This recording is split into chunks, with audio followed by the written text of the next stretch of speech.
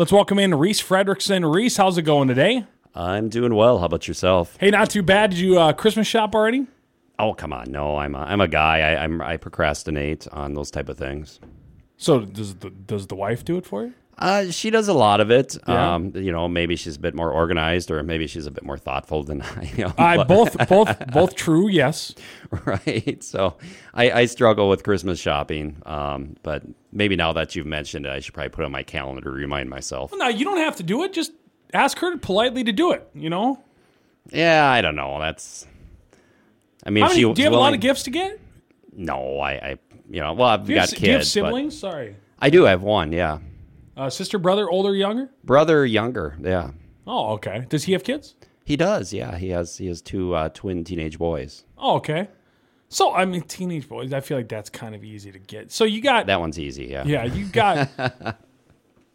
don't have that much gifts. It's not too bad, I guess, if you look at it from that angle. I got out of so do you give your sibling a gift or no, just as kids? We kind of, maybe him and my sister-in-law will give them maybe a joint gift. Something nice for the house or something like that. Mm-hmm. And of course, with the kids, obviously we've got cash is probably the way to go. And wait, you cashing out here? How do I get in that family of gifts? My mom drops on by sentimental gifts, and you're out here giving out cash? Well, there's a difference between, relationship with your parents and maybe one with your siblings. My siblings ain't giving me cash. No, okay, I owe both my siblings cash, but that's beside the point. That's not worthy of bringing up. No, because for my brother and sister both have kids, so I'm in charge of getting their kids gifts, but we didn't do sibling gifts anymore. Oh. But then since I don't have any kids, that they always had to get me a gift, so pretty much it was a bottle of booze every single Christmas, and then it was me buying gifts for the kids. That's kind of just how it worked out. Did you have a case to talk about with us today? I did, yeah. Let's talk about it. All right, so this actually just happened yesterday morning, was the sentencing. And I thought it would be interesting to talk about because I can diverge on a couple of legal points here. So if you're interested in Minnesota law, we can talk about that. So the sentencing happened already this morning, or it's going to happen yesterday morning? Oh, okay, gotcha. So it's pretty recent news. But yeah, it's interesting. If you don't want to learn anything about the law, you can enjoy the story as well. I'll take care of the law, but we can talk about that too.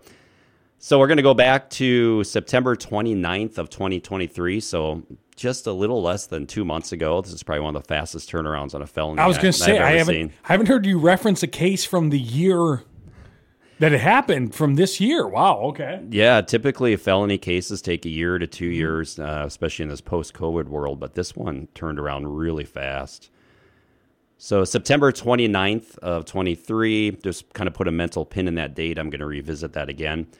At 1:46 a.m., Pine County deputy is called to a gas station in Hinckley. It's one of the stations next to the highway up there, off the exit, and they're called in for a welfare check, which basically means that somebody's concerned about another human and they want the officer to look into it.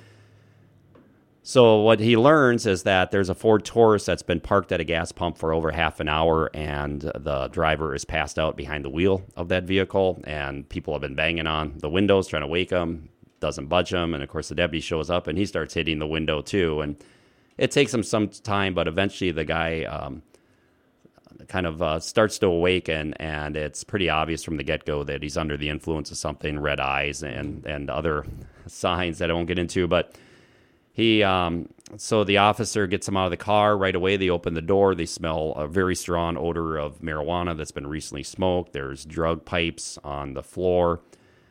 That gives him, of course, cause to search the vehicle. It doesn't take him long. He looks in the vehicle and sees a plastic bag with about 3.5 grams of methamphetamine sticking out of the console of the vehicle. And, of course, paraphernalia related to methamphetamine use.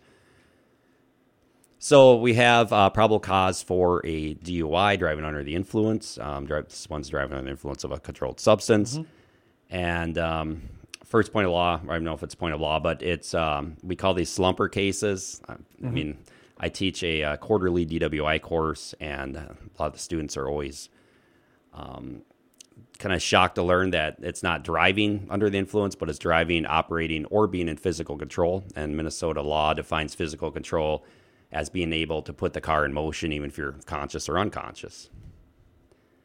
Yeah, no, I enjoy your guys' scams of laws to give out those while people are just sleeping in the car. Yeah, I like that. Well, I get the bit. Don't get me wrong. You don't want somebody to be like, No. You don't want to give them case room to be like, well, I wasn't driving. I was sleeping. That's why I wasn't moving. Blah blah blah blah blah. I get the bit behind it. yeah.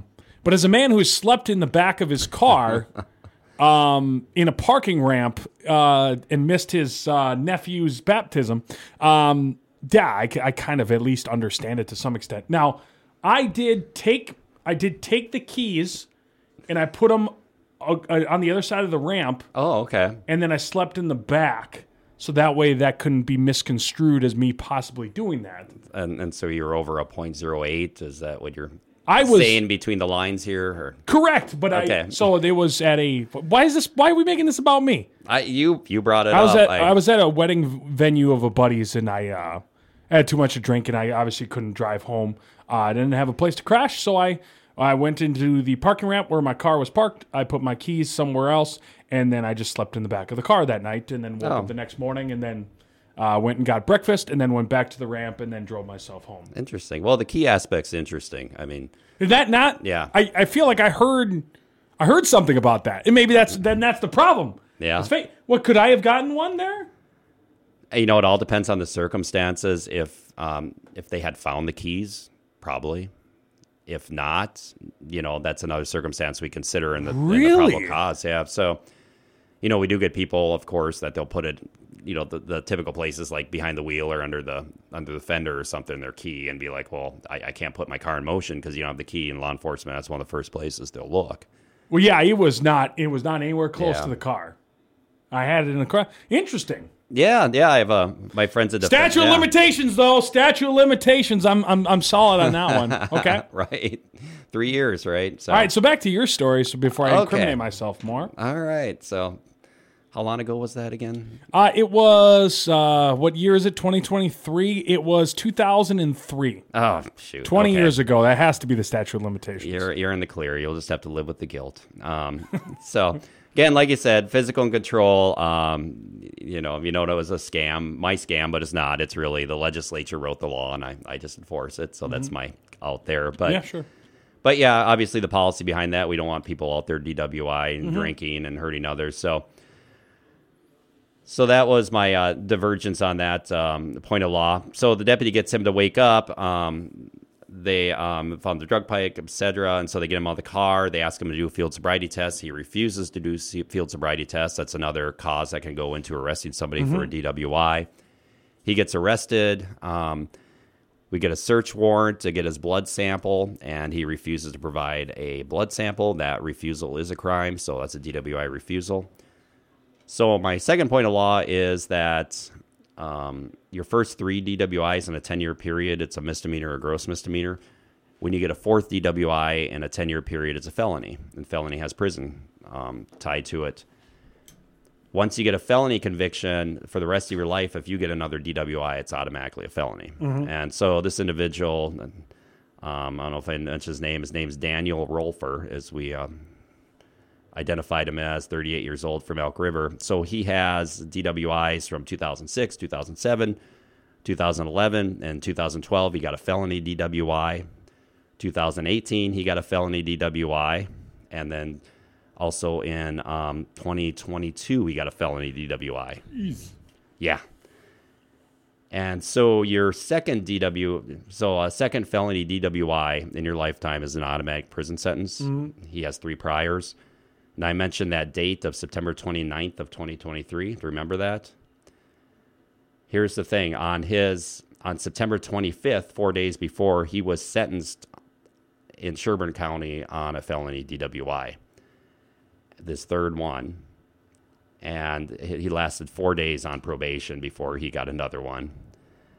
And as I said, the second DWI, felony DWI, is prison sentence. The judge in this case gave him an extraordinary remedy, putting him on probation. It's called a mitigating factor.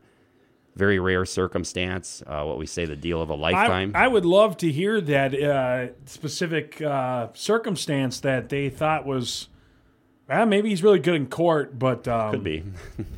I'm Do you think like do those judges then find out about this? Oh, absolutely, because then it leads to a probation violation. So then they take their hand and they go. I would hope so. That it happens once in a while, but you also don't want somebody else's second chance or third chance or fifth chance or whatever to ruin somebody else who deserves a second chance from getting it. So I mean, that's the thing, and I Minnesota's very lenient on a lot of stuff too. They are too, and I think judges do give a lot of consideration. Mm-hmm. I'm not pointing down this particular judge or anything, but I suspect that he or she really weighed it, and it's a tough decision to make, mm-hmm. and sometimes you're wrong. Sometimes you're wrong. So, mm-hmm. but sometimes you're also right. Yeah. So 4 days on probation and the deal of a lifetime, and he's gotten another DWI. So he's charged, and I think that had to deal with the quick turnaround because he's going to prison on the other one that he got a deal on, mm-hmm. and so he showed up here and pled guilty on our DWI automatic prison sentence. 65 months was the sentence yesterday. Yeah. And actually, we let him plead to the DWI and not the 3.5 grams of meth because that drug conviction is maybe like a fifth or a quarter of what he would have gotten on the DWI. Yeah. So I guess it sounded like more in this case. He just needs help, needs to dry out a little bit. And yes. Yeah. And sometimes drug charge to put him away for like 10 years. 10 plus years probably not necessary in this one. No, I mean, not. actually more like 15 months yeah. something like that. So, but yeah, 65 months. So yeah, he needs to be dry out. And if you can't stop driving, you need to learn the lesson. And mm-hmm. he does have prior drug convictions, severe ones, and many driving after cancellation is inimical to public safety convictions, ignition interlock violations. So somebody that can't stop from going behind the wheel of a car and endangering others. That is dangerous. So evidently don't sleep in a parking ramp either is what we're learning here today. Well, if you do, throw your keys somewhere. That's what I did. You made it sound like that wasn't enough. But you knew where the keys were. So, I mean. I threw them. You hit them. I don't know if you threw them. Yeah, but you don't think I can lie? You don't think I can say I have no idea where they're at? I was hoping you'd be an honest person. But. What? If they're going to try to give me a DUI for sleeping in my car in the... Come on. No. You have to plan ahead. You have to... But if you don't plan ahead, then the last thing you do is get behind the wheel and drive, though. So, I mean, but maybe a bad starting decision, but a good finishing decision. I don't know. I mean, was this a hotel or... It was at a hotel, but they had no rooms. Yeah, gotcha. What do you mean, gotcha? They were full. Were they? Yeah.